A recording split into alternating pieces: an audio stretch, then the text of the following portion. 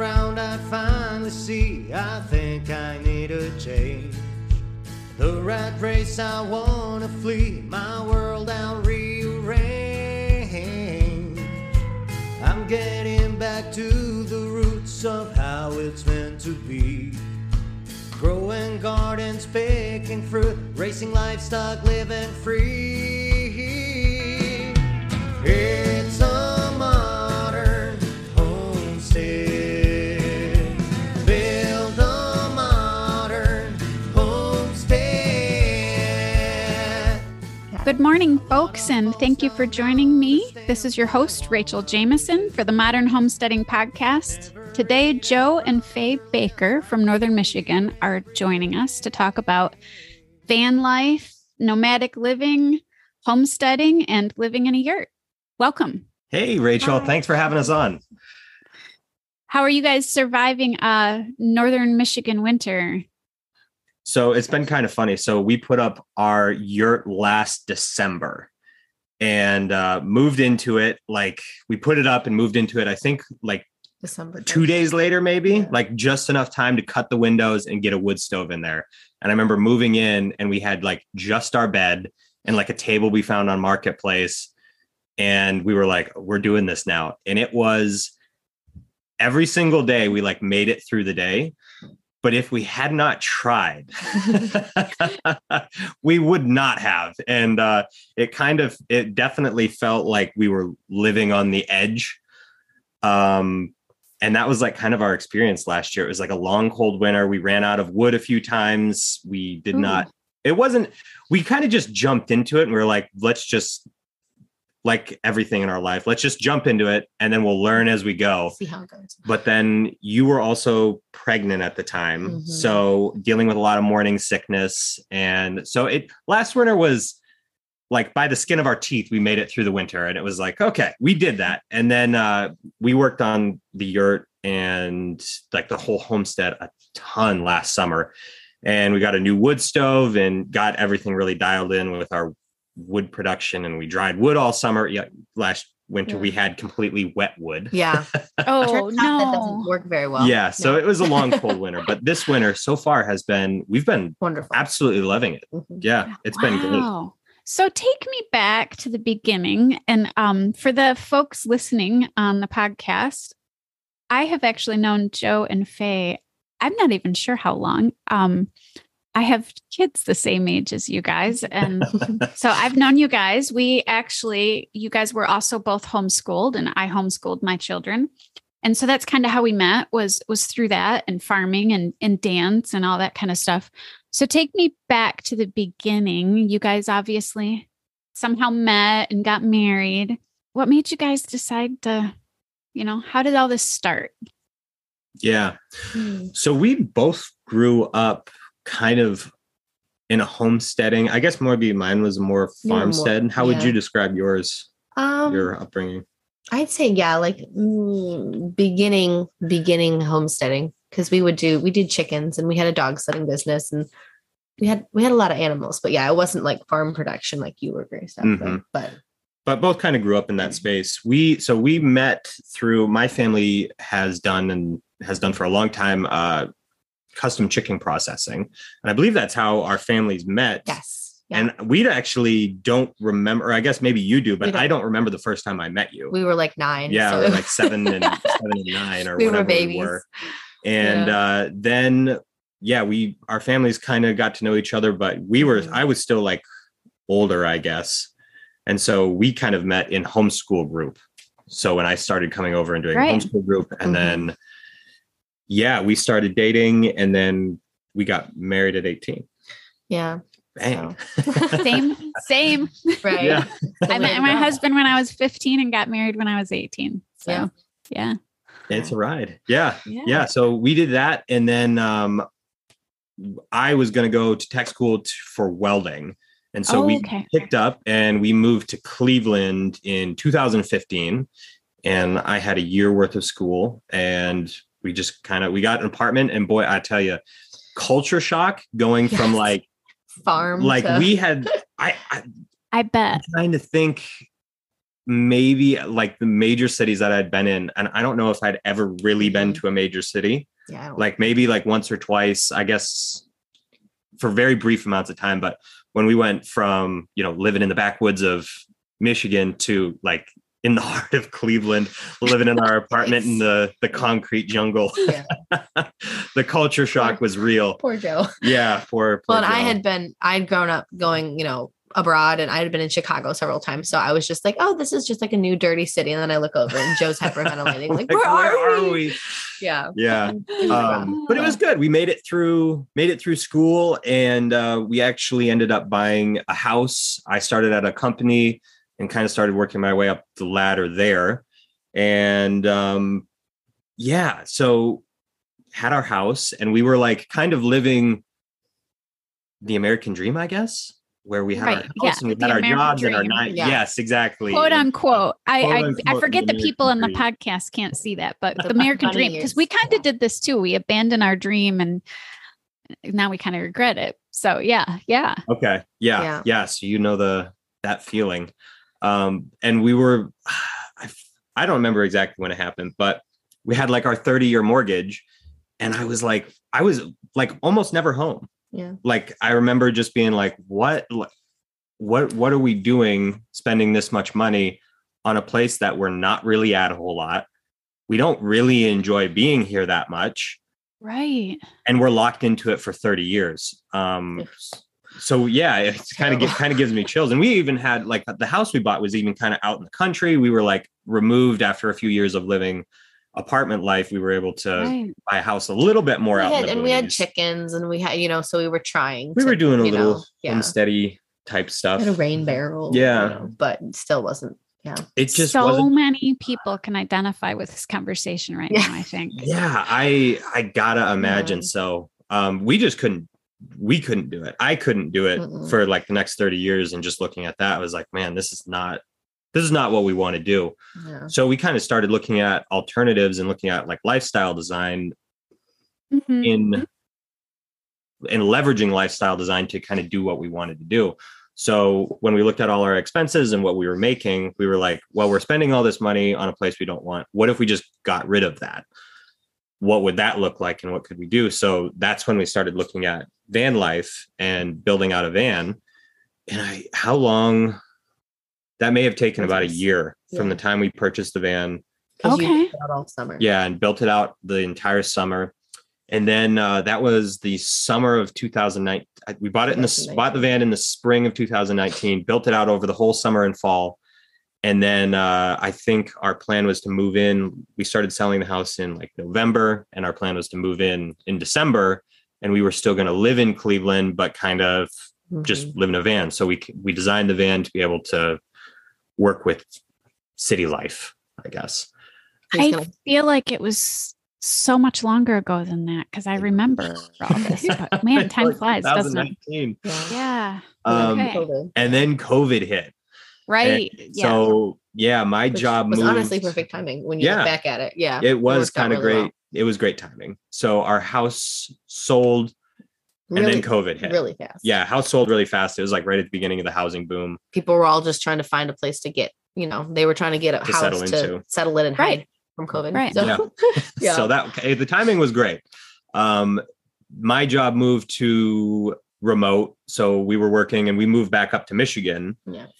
And we just kind of were weathering the storm that was COVID for the first couple of months. But then we were like, well, we should just bite the bullet, and we don't want to move back to Cleveland, really. We kind of gotten free of it, and we're just like, hey, we don't want to do that anymore. And so I quit my job, and we hit the road, and we just kind of lived off savings. And I think we were on the road for about a year and a half. Yeah.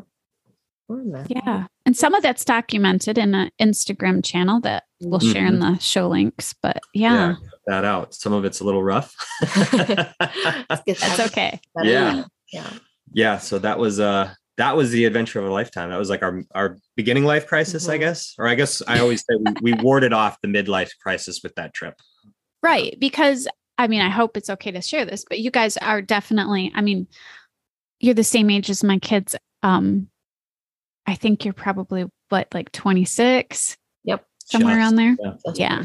Yeah.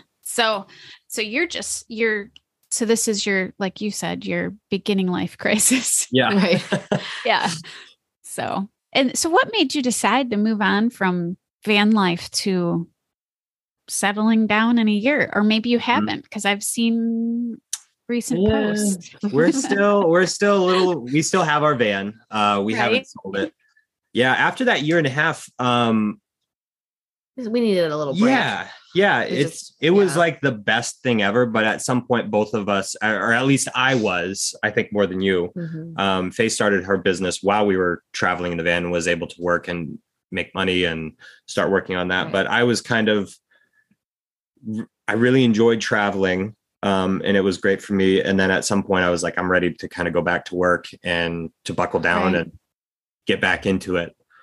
So I would say that was probably the main driving force behind that decision to move back home and start homesteading again. Okay. Yeah. Did you know when you started this that was the goal, or did that just kind of grow as you traveled and realized, that sounds good? It was, I feel like depends on which one of us you talk to. Oh, okay. I think Faye had the plan all along. Yeah. Yes. I feel like. How did you make that happen? Us coming and staying, like settling down. Yeah. Yeah. Well, we were in Montana and I could tell Joe was getting a little stir crazy because I had been working. So my days were full. I felt fulfilled. And I felt like Joe was just slowly not coming unhinged, maybe just cracking.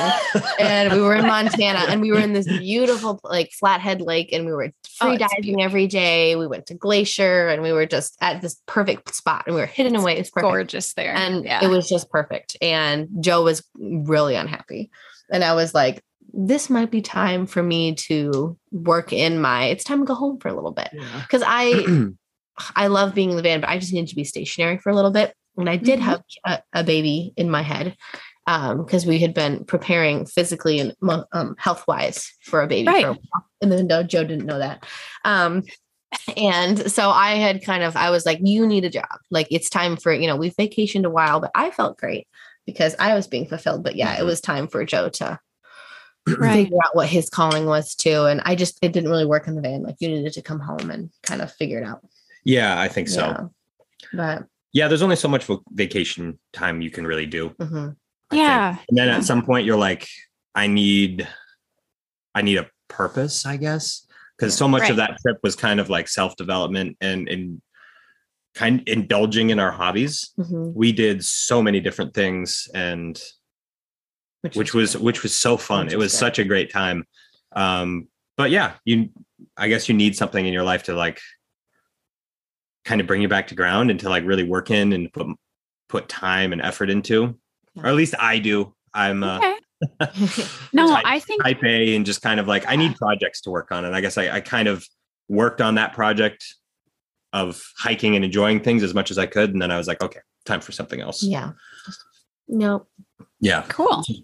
So then you come back to Northern Michigan and you decide what, like, you want to buy property, and what made you decide on a yurt instead of, I don't know, your van on a piece of property or a garage or something? Well, tiny home has always been our next after the van. Like, we've always wanted a tiny home after that, but it was almost December and really cold. So yurt was the first thing we could get to put up fast because we didn't have time or the weather wise for tiny home. So it was also the least expensive, I think, when we looked at like, we didn't have the time because so we got back in the end of August. I think we decided that we were still not really sure what we were going to do until, I want to say October, like kind of the end of October. We were like, okay, I don't want to hit the road again. Yeah. There's nothing that's calling me back.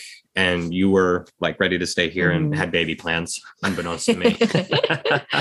So it was the fastest thing we were put up. And also it was kind of the least expensive. Yeah. When we were looking at like Amish built tiny homes and stuff, we didn't really we kind of wanted to build it ourselves, but then also it was a lot more expensive. Well, and timing wise, we knew if we started building one, it would be rushed. Like, we got to get in there before it starts snowing a ton. And we would have just kind of thrown together one rather than spending time on how we really wanted our next tiny home. So Right. So how big is the yurt? It's 20 feet Okay. across. radius. Yeah. Which is kind of funny. A lot of people, when we say that, they're like, oh, wow, that's so tiny. When we moved into it, we were like, this is so huge. This is gigantic. Is the van. Yeah. So the one thing about traveling in a van is it's super compact and super small, which makes travel really easy because like we can go through a drive-through. We can pretty well fit under any bridges or anything like that. Like there's not really constraints that like large RVs kind of have where they're like, oh, we need an open space. We need to like turn around, like whereas maneuverable is like my little Corolla car. Yeah. But it is small. So like living in it, you're like, I want to go to a place and then get out of the van. Because if there's like a snow day, like I remember we got trapped for a few days in Montana at Flathead Lake the year before we decided that we were there and decided to go home. And we got caught in a snowstorm in November and they got like 2 feet of snow or 3 feet of snow. And so we were trapped at a Walmart parking lot for like 2 or 3 days. And we were like, oh boy, there's only so many times you could just walk into Walmart and be like, what do we need here? So you kind of do go stir crazy in that small of an area.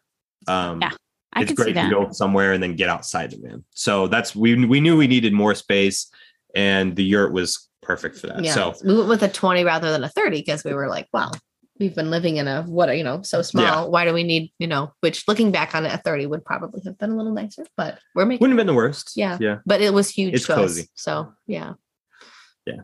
No. So you guys did that. And then, so how did you start to develop the homestead before or after the yurt?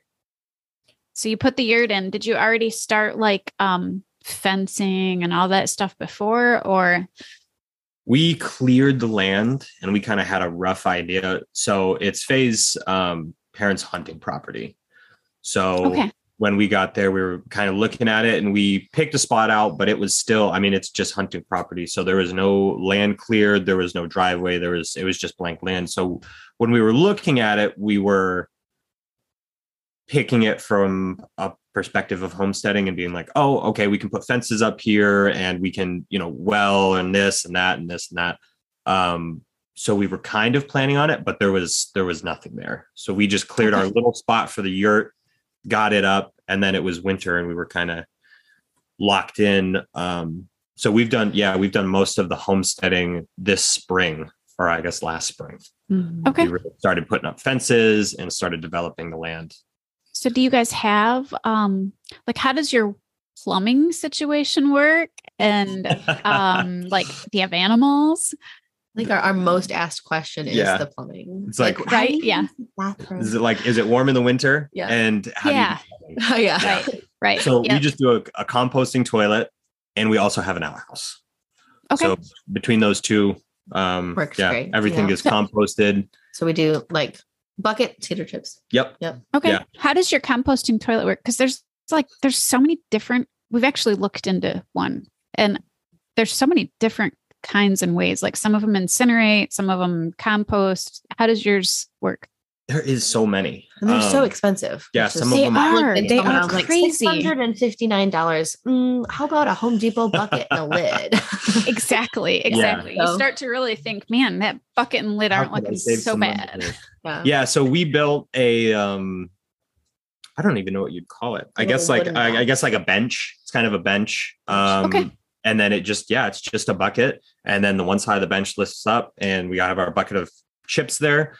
But it's probably the most low tech you could possibly get. But it works great. So we just fill the bucket and then empty the bucket once a week or so. And that just goes into the compost pile. All right, cool. And are you, and then you have the outhouse also, right? Yeah. That's an addition. So you have kind of two places. Okay. Mm-hmm. Yep. And then how do you do, middle of the night? Yeah, that does, going to the bathroom in the middle of the night and the winter outside. Yes. That's refreshing. Yes. wakes you right up. we do have some friends that are also living off grid, and that's their one complaint is when they moved into it, it was already kind of established and they had an outhouse, but nowhere to go inside. And during the winter, Yeah, it was a little Yeah, rough. they were like, this is not great. Yeah. Getting out When I there in went the to your snowstorm. parents' last class, we use outhouses when you were there, and it was Yeah. frigid that day. And using the outhouse is definitely refreshing. Yeah, you get that draft. Like, whoa. Nice plastic cold seat. Yes. So how do you guys handle then, like drinking water, bathing, dishes, all that? Yeah. So many things, and we were actually just talking about this the other day, kind of prepared us for like off-grid living, because even if you do it, or I guess maybe if you are really throwing a lot of money at it, you can get it to the point where you're living like you would just normally live in a house. Right. And, Yeah. But I feel like most people that are doing it are like okay with roughing it. But van life really got us ready for living in the yurt, and kind of, because we were doing so many things where you're like, hey, we're going on this hike, like, or we're doing these amazing things. We don't mind kind of roughing it to be able to go do those. And then when we moved into the yurt, we were like, oh, we have so much more space, and all these felt like amazing amenities, like a well. Just being able to go out and pump water for us was such an awesome thing, because when you're on the road, you're constantly looking for places to get water, and you're like, I don't know where the next water place is going to be. So you're always kind of planning things out. So when we got there, we were like, we have a toilet right here. That's awesome. We have running water right here. We have all these great things. So we have a hand pump well. Yeah, we have a hand pump well to that, and then it's all hand pump, nothing. It's all hand pump. Okay. Yeah. So that's how we get all our water out of the ground. And then we have a water filter, a Berkey for our drinking water. And then we have, which we actually ripped it out of the van, we have our water system, which is just those, I don't know if you've seen them. They have them at Walmart, but they're these big blue 15-gallon water jugs. And we have 2 of those. So like once every 2 weeks. Yeah, I've seen those. Yeah. I feel like they're fairly common. We pump those full. And then those we have a kitchen cabinet. They fit perfectly in there. And then we have our gray water tank and a little 12-volt pump. So we have like running water, although it's not technically from the ground. Pump it in the tanks, bring it in, and then it runs. And then we have to empty our gray water tank. That's a pretty cool system. So do you use one of the battery operated pumps that you can get for one of those? Yes. 15-gallon. Yeah, I've seen those. I actually just about bought one when we're camping, but we're still doing the very old, pump and pour thing. So do you guys have any animals right now? Yes. Yeah. So the first thing we did was chickens. That just gateway drug, right? Yeah, it's kind of a no-brainer. You're like, here's your kitchen scraps and eggs in exchange. And then this spring we also put up our fences, and we got 2 lambs. Katahdin. Yeah, Katahdin lambs. And you really like lamb. Yes. I'm kind of okay with. I'm like, it's all right. But these Katahdins are supposed to have much less of that lammy lanolin taste. I guess that taste of lamb is the oil that's the lanolin. Lanolin that's making its way to their fur. That's good to know, because I'm not a huge fan of lamb myself, so maybe I will like that. But I like the idea of having sheep. So they're because they're hair sheep, so they don't have that wool hair or hair. Okay, hair sheep. Is that what they're called? Sheep, yeah. Okay. So we have a breeding pair.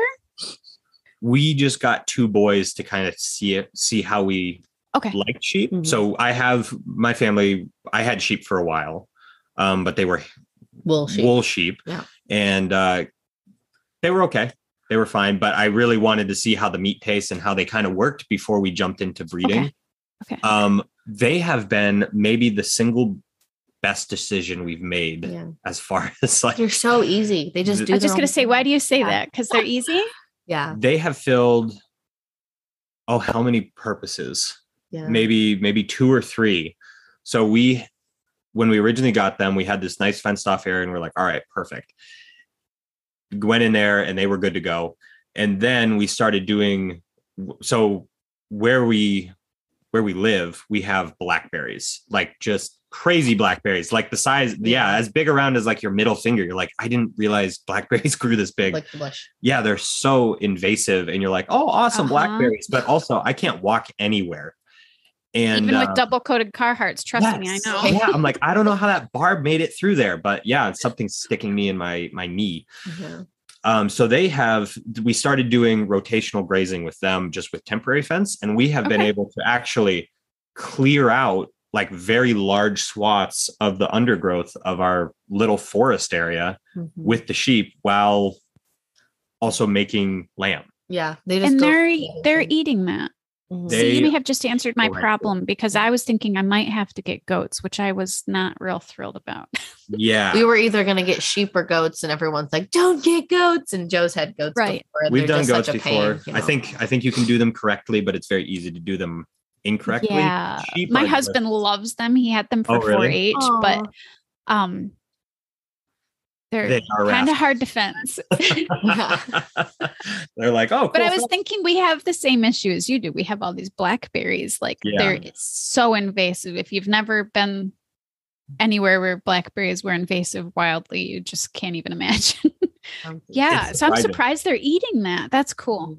We weren't sure if they would, but they seem to do really, really well. And they've, like I said, they've cleared out large areas that now we're able to kind of go through and clear. So we're looking at coming up next year, probably getting more sheep and diving a little bit deeper into that. But just we have space. So they've pushed back, like we had our little area cleared where the yurt and our kind of little yard was. And they have been able to actually push back the forest in every single direction. That's cool. Now you can actually get in there and be like, oh, I can kind of see how this would work, versus before it was just this giant blackberry bramble where and like little teeny scrub trees, and they just love those. They just eat them right down. It's kind of cute. They have gone through them. So you're hand pumping water for them too. Yes. They weirdly do not drink a lot of water, which was that kind of very interesting to me. Especially in the summer, like we'll fill up a bowl and they barely drink anything. Interesting. Which is kind of nice. So how do you have plans to change the water system as you expand your animals, or how does that work? We're gonna see. Honestly, it's working very well. Right. We did have plans to put in a legit well. Frost free and kind of like do the whole well house thing. But so far it's working better than I thought it was going to. And we have been able to keep our well open throughout the whole winter. So we're still pumping water with our little Amazon hand pump well.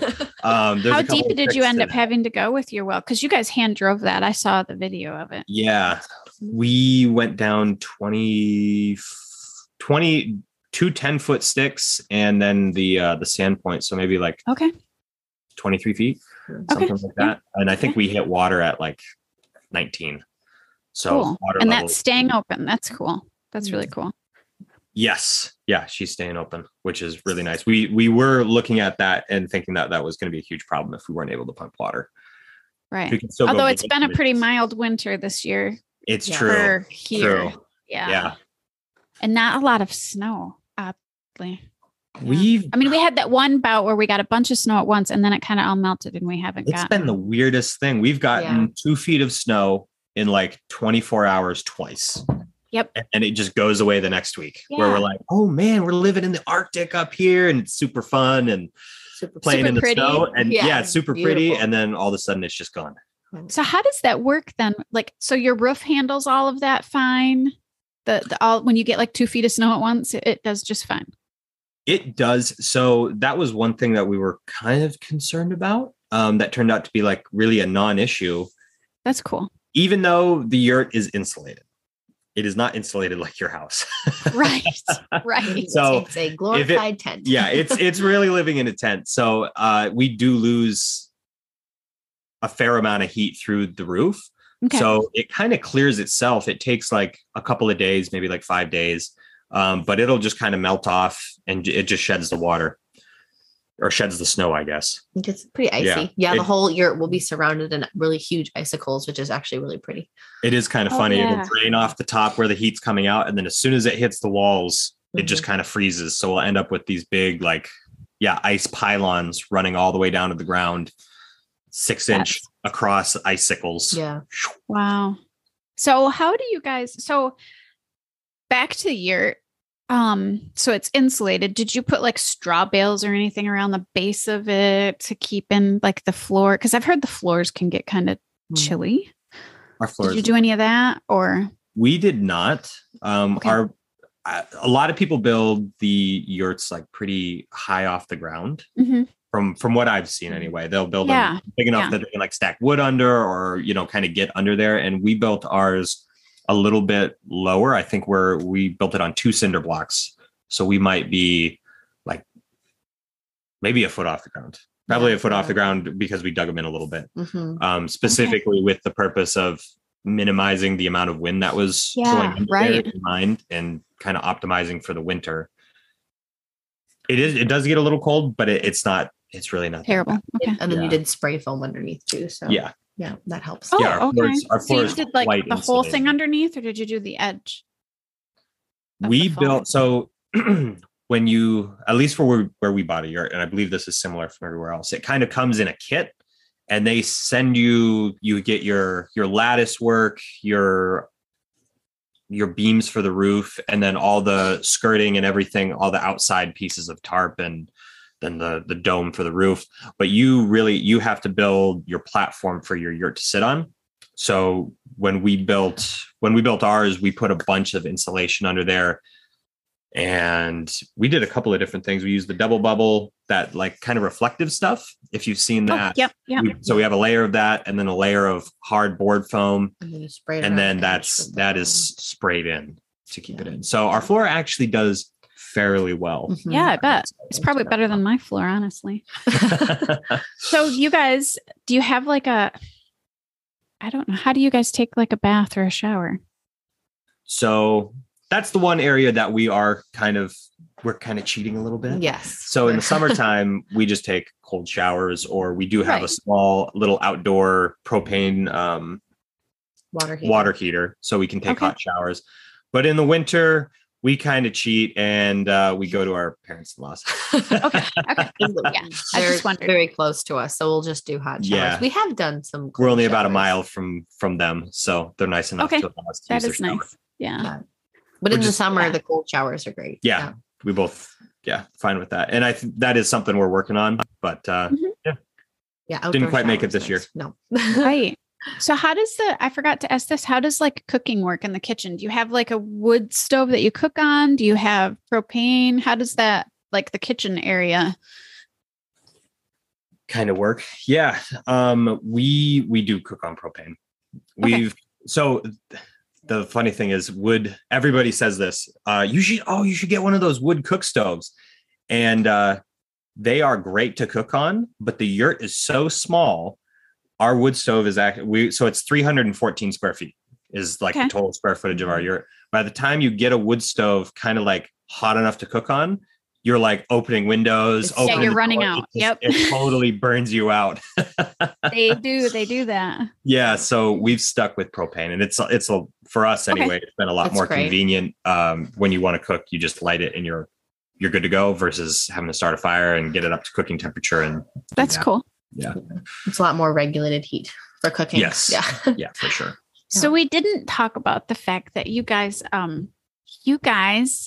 had an addition this summer with a little extra person to take care of in your our little man. Yeah. So, which is funny because people that's our other main question that everyone asks us. So now that you have a baby, are you just going to get a normal house? Like, you're going to get a mortgage, you're going to get a normal house now that you have a baby? Like, nope. That's the whole right. Point. Yeah. So we had planned to do a home birth, and we were very much up in the air as to where we were going to do it. If we were going to do it at your parents' house, or if we were going to do it at the yurt. And we did end up doing it at the yurt. We tried to do the yurt, but it was actually wonderful because he was due in August. So then all summer we kind of had to, it pushed us, well, mostly Joe, because I was too big to do anything. But it pushed Joe to get all this stuff done. So like I have to get the outhouse done. We had to finish the porch. We had to get the tub for the water birth. We had to do all these things. So it really made us like knock out all of our stuff this summer. So we really didn't have any excuses to procrastinate on all these things for the yurt. So that was really wonderful. But yeah. So what was your thinking going into having a home birth?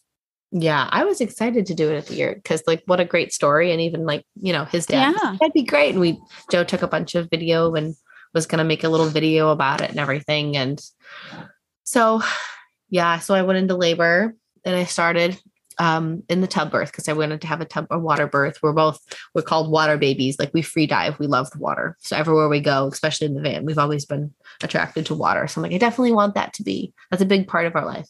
And I started in the water and 3 days later, nothing. So oh my word, 3 days. Yeah. Oh. So of 2 minutes apart contractions the whole time.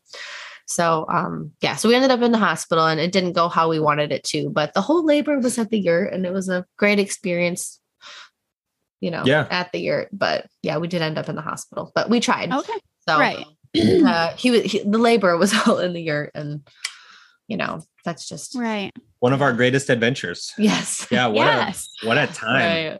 Right. Yeah. So it would have been great. He's like 4 months old now. Yes. And you guys are still living in the yurt and that's working out great for you. Yeah, he honestly does a lot better in the yurt. Like, how babies can get a little bit overstimulated. We'll go to other places and he'll just look around like, oh my God, there's so much space.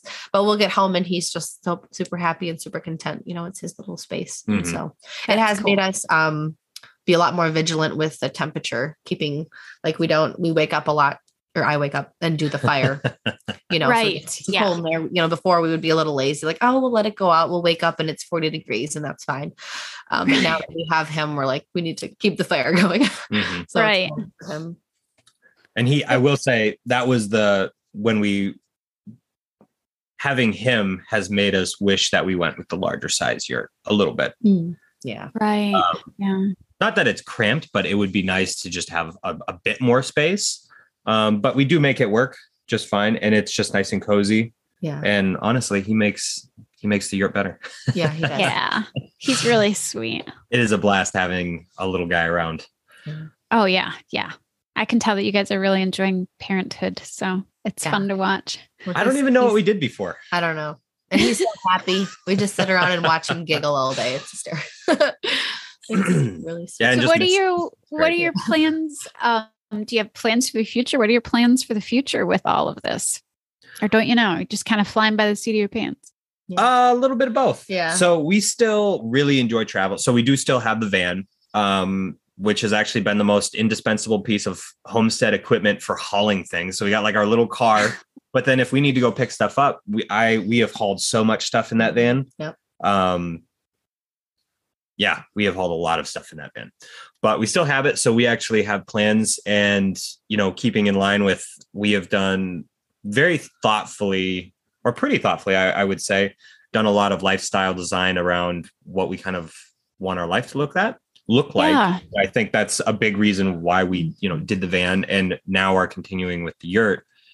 It allows us to do things that you wouldn't normally be able to do if we were kind of locked into 9 to 5 and mortgage right. stuff like that, the normal things. Yeah. You guys have been really intentional about, I know that you say you're flying by the seat of your pants, but yet at the same time, from the outside looking in, it feels like you guys have been really intentional about where you invest your finances and your time into. So it's been really cool to watch. So what do you guys, I know that you have, I know what you do, but what do you guys do for jobs that enables you to like have this nomadic / yurt living? Yeah. Yeah. Why don't you start with you? Okay. So it was really wonderful for my business. Honestly, COVID worked out really well for my business. But since I was 17, so I was homeschooled, obviously. So I was able to, my parents were wonderful with you can go to college if you want to go to college, but for my senior year, I got to do whatever I wanted to as far as my career. And I knew since I was 15 that I wanted to be a naturopath. Okay. So do holistic healing and alternative medicine. So I was in school since I was probably, I think I ended up at 16. I started my online studies to be a naturopath. So that's pretty much preventative medicine. So starting with herbs, tinctures, nutrients to keep you healthy so you don't end up in the hospital. You don't end up with serious conditions later on. And so even through when we were living in Cleveland, I was still in school, but didn't really know how I was going to work out, especially when we were going to live in a van, and how am I going to have my business, like my office and all these things. And I started with a program called Body Code, and it's energetic medicine. So it's really changed our lives for the better, but I can do it remotely. So I can do it over the phone, over text, over Zoom, over Skype. So I was like, how am I going to do this? This is so interesting. And then COVID hit and everybody was doing everything over the phone and text, and no one can leave their houses. And I was like, this works out actually great. So I started building my client base, during COVID, and most of my clients are in, the South. So they're in North Carolina, South Carolina, and Georgia. So I haven't even met half of them. So I meet with them, weekly, daily, sometimes, and just talk about their health. And we work through nutrition style and eating, but mainly this energetic medicine, which is targeting specific areas of your body. So each area of your body has the ability to have emotions trapped and negative energies, toxins, pathogens, and people can be put on supplements and herbs for the rest of their life trying to fix these things, or we can test the specific body and work on them specifically to clear off and get rid of all these negative emotions and everything that's trapped there. So not only has it been great for us just as people to learn what I've done, but it's great because then we were going to, when we first got in the van, we had, well, here's our money and our savings. This is what we're going to use. And when we run out, I guess we'll figure out what's next. And I don't think we even end up really touching that. Mm-mm. So, because I was able to work. That's great. Yeah, it was like a real blessing because it was like, well, everyone, I get some texts from my friends in Cleveland. Have you run out of money yet? Like, were you guys done? Like, have you run out of money? I was like, no, it's been great. We haven't run out. And So you, so is that like a certification program, a degree program? Is that something that you have to do continuing ed for? How does all of that work with your? So the first school that I got accredited through is Trinity Institute of Natural Health. And that's, they give you all different kinds of certifications. So I'm a certified herbal consultant, a certified natural health professional. And then the company Body Code that I use right now, they do certifications online too. So I'm certified in it to work through it, emotion code. And and I learned it and have the certifications. And now I'm able to help people all throughout the world, which is really, really amazing. That's really cool. Yeah. And so you're not required to change those certifications by each state. It's just overall. Nope. Yeah. It's cool. It's just all up to me. It's pretty fluid. And that's the wonderful thing so far that they're trying to change about natural medicine. They're trying to, to become a licensed naturopath. Now you have to go through an accredited school, but a long time ago you didn't have to.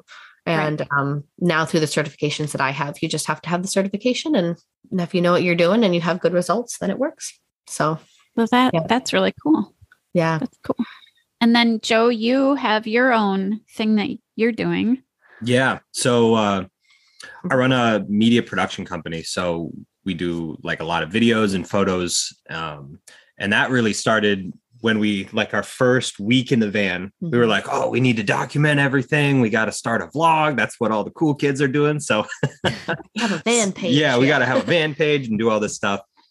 And so bought this like little rinky-dink camera and got my first lens and just started messing around and taking photos and stuff, and was really bad at first and just slowly started getting better and better at it. And then when we moved back and I started looking at like, oh, what do I want to do?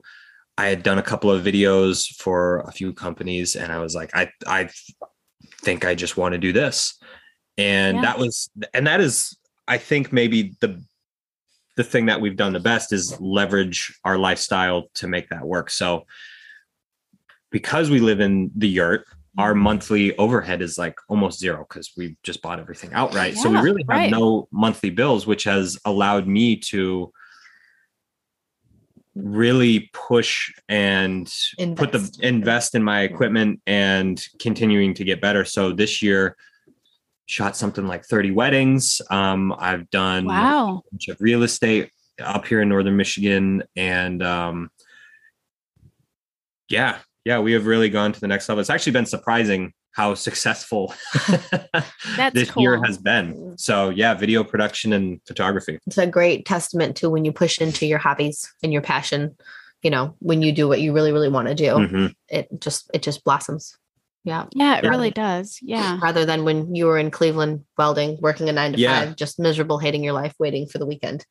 And working so much less hard than I am now. Yeah. We used to work so hard and we made no money and put it all into the house and we're so miserable. Yeah. And now working like much longer hours, much more days, but I still can't really believe I get paid to do this. Yeah. Like every time we're off doing something and I'm like, wow. I can't believe somebody's paying me to do this. This is so great. I'm so excited to be here. That's so cool. Paid to do your hobby. Yeah, exactly. Yeah. And it keeps it fresh and exciting where I don't know, burnout hasn't been really a thing yet. Yeah. It's just so exciting. Right. So so your plans for the future, obviously both of you to expand your businesses. You have, and then you've already said that you wanted to add to your, is it a sheep herd? Or sheep herd. Is it a herd? Is it a herd of sheep? We call them the Lamingtons. There you go. Family group of lambs. Which, yes, they have until probably next weekend, and then we get to put them in the freezer, unfortunately. But unfortunately, we'll see. That's part of homesteading. Yes. So, what are your plans to travel more for a little bit while they go in the freezer? Expand into other animals? How does that work? You hit it. Yeah. We like we said, we still have the van and we're setting everything up to be able to take a month or two off, like, especially in the winter, everything, it's Northern Michigan. Everything just slows down unless you're in a snow sport. And even that anymore is a little hit or miss. Right. So, we still, and I don't know how much it'll happen this year, but next year we plan on taking a month or two and continuing traveling. Cool. And we just got the van outfitted with a third seat for little Ronan, so he can come with us, which is pretty exciting to be able to do that with him. Just continuing with, I guess, doing doing as much of what we love to do and as little of what we really detest doing. Right. And being able to take these long breaks, I think, is maybe the best part about being an entrepreneur and really being intentional, is being able to really do what you want to do with your time. And sometimes, like this summer, both of us, we were working 12 or 14 hours a day. Maybe not you so much. You were, well, actually, you were working 24 hours a day because you were making a baby and working almost full time. Yeah. And working really hard, but then being able to hit that release valve and taking a month or two off. Kind of our ideal lifestyle. I like how you say the lifestyle design, because it's been purposeful. And it is like it is a lifestyle design that you guys have created. You've designed the life that you want to live. And that's really, really cool. And the unsexy part of that is it took so much time. I mean, from the time that we were like, we don't like this, we want to do this, it was a year, and we had to just be okay with it not really being what we wanted to do. It was like a moment of passion where we were like, hey, let's do this. But then it does take a lot of work and planning and time to be able to put that into action. But when we've come out on the other side of it, and like we're only 25, or 26. Yeah, I was just going to say it's taken us 30 years. So, Yeah. That's what happens when you ignore what you really want to do and you get caught up in the 30-year mortgage. Right. Yeah. Well, eventually you come around. And, but it takes time. And whether that's 30 years or or 2 years, or, whatever you're locked Right. into, there's always a way to get around it or go over it. And yeah, sometimes it's not necessarily fun. You might have to not do something that you really want to do, but at the end of that, it's very rewarding. Mhm. Yeah. So if you were young, sorry to put you on the spot here, but if you were young, which you are young, but I mean younger, that advice that you would give to obviously you guys both have cool parents. I like both your parents, of course, but if you were to give people that were like 16 and older that advice to create and design that life, how would you start that? Like, what would you tell them to do? Mm-hmm. Kind of like what your parents encouraged with you guys. You want to go first? I would just say, start investing in yourself, start figuring out, start supporting yourself, and start figuring out what you really want to do. I have like a lot of family that they just go to college because they have no idea what they want to do with their life. And then they get stuck in this endless trap of debt and, because they don't even really know what they want to do. Yeah. So start investing in yourself as soon as you can, of reading books and learning and, finding your passion. The sooner you can find your passion and what, drives you to go, drives you to live, the better, because then everything will just fall into place. And I feel like a lot of, especially if you're saying like 16 to our age, kids our age and younger, they're just forced to, you have to go make money, make as much money as possible, go get a house. You need to plow your fields. You need to do all these things. And they miss what they really want to do with their lives. Mm-hmm. And then it just starts a cycle of, negativity. And that's, they just get more and more stuck into some place they don't want to go. So invest in yourself, figure out what you want to do before you jump into something. But then when you figure out, jump into things and learn what you want to do.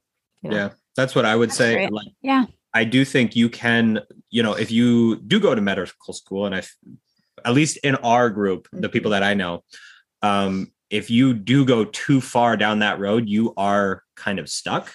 Yeah. If you go to medical school and you come out with $500,000 worth of debt, you are locked into that. And, if you want to, you better become if you want to quit that and go do something else, it better really pan out, because that's a lot to pay off. So when I would just say, you might not know exactly what you want to do, and that's totally fine. Especially like at 18, we didn't know what we wanted to do. So we picked something that was like pretty easily attainable, but then also didn't have like really, really long-term ramifications. Like going to welding school, we were able to pay that off as I was in welding school. Mm-hmm. So we came out with zero debt, and that really aided us because we weren't really tied to anything too much. Yeah. So I would say, don't be afraid to like go to school and do some of those things, but just look at like, what's the realistic timeline where I'm going to be debt free, because going into debt is such a scary thing, because it really does lock you into that. And I would say, if you could stay out of debt, do that. Even if it's not something that you're like, wow, I'm so passionate about becoming, a welder, for instance. But I could see myself doing that for 2 years and be okay with looking at things in a smaller time frame versus, because if you look at something where you're like, can I do this for 30 years? You're like, I don't really even know. I haven't even done it yet. Pick something small in that industry or in that particular avenue that you can kind of get your foot in the door. But then if it's not your thing, you can pull out.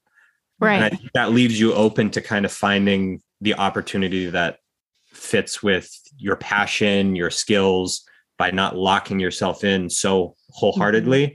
you can kind of flirt with different things and then find what you're truly passionate about. Yeah.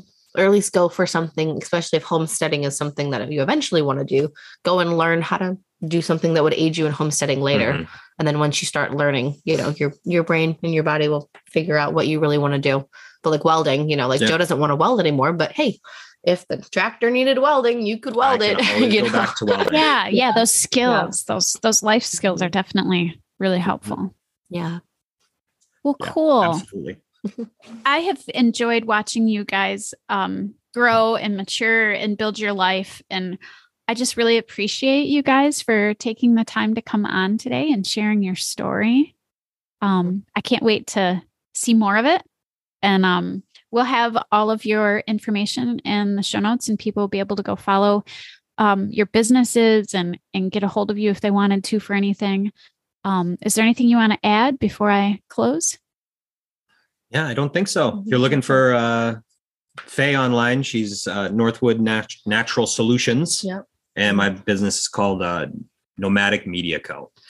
Yeah. So Got some. yeah. And if you have any questions, definitely check the show notes out. We are on Instagram and Facebook. We're not incredibly active, but we do throw stuff up there somewhat regularly. Yeah. So yeah, definitely come by and say hi. And if anybody has questions about what we're doing, we're definitely available and willing to answer them. Yes. Cool. Well, thank you guys so much. And you guys are like the perfect example of what I always say when I end the podcast is homesteading is kind of a state of mind. It doesn't necessarily need to be done in the country. Some people do it suburban like I do. And I always just tell people to grow where they're planted. Mm-hmm. And you guys have done exactly that. Looking around, I finally see I think I need a change. The rat race, I wanna flee. My world, I'll rearrange. I'm getting back to the roots of how it's meant to be. Growing gardens, picking fruit, racing livestock, living free. It's a modern homestead. Build a modern homestead. A lot of folks don't understand why I wanna live this way. They've never eaten from their land like we do here every day.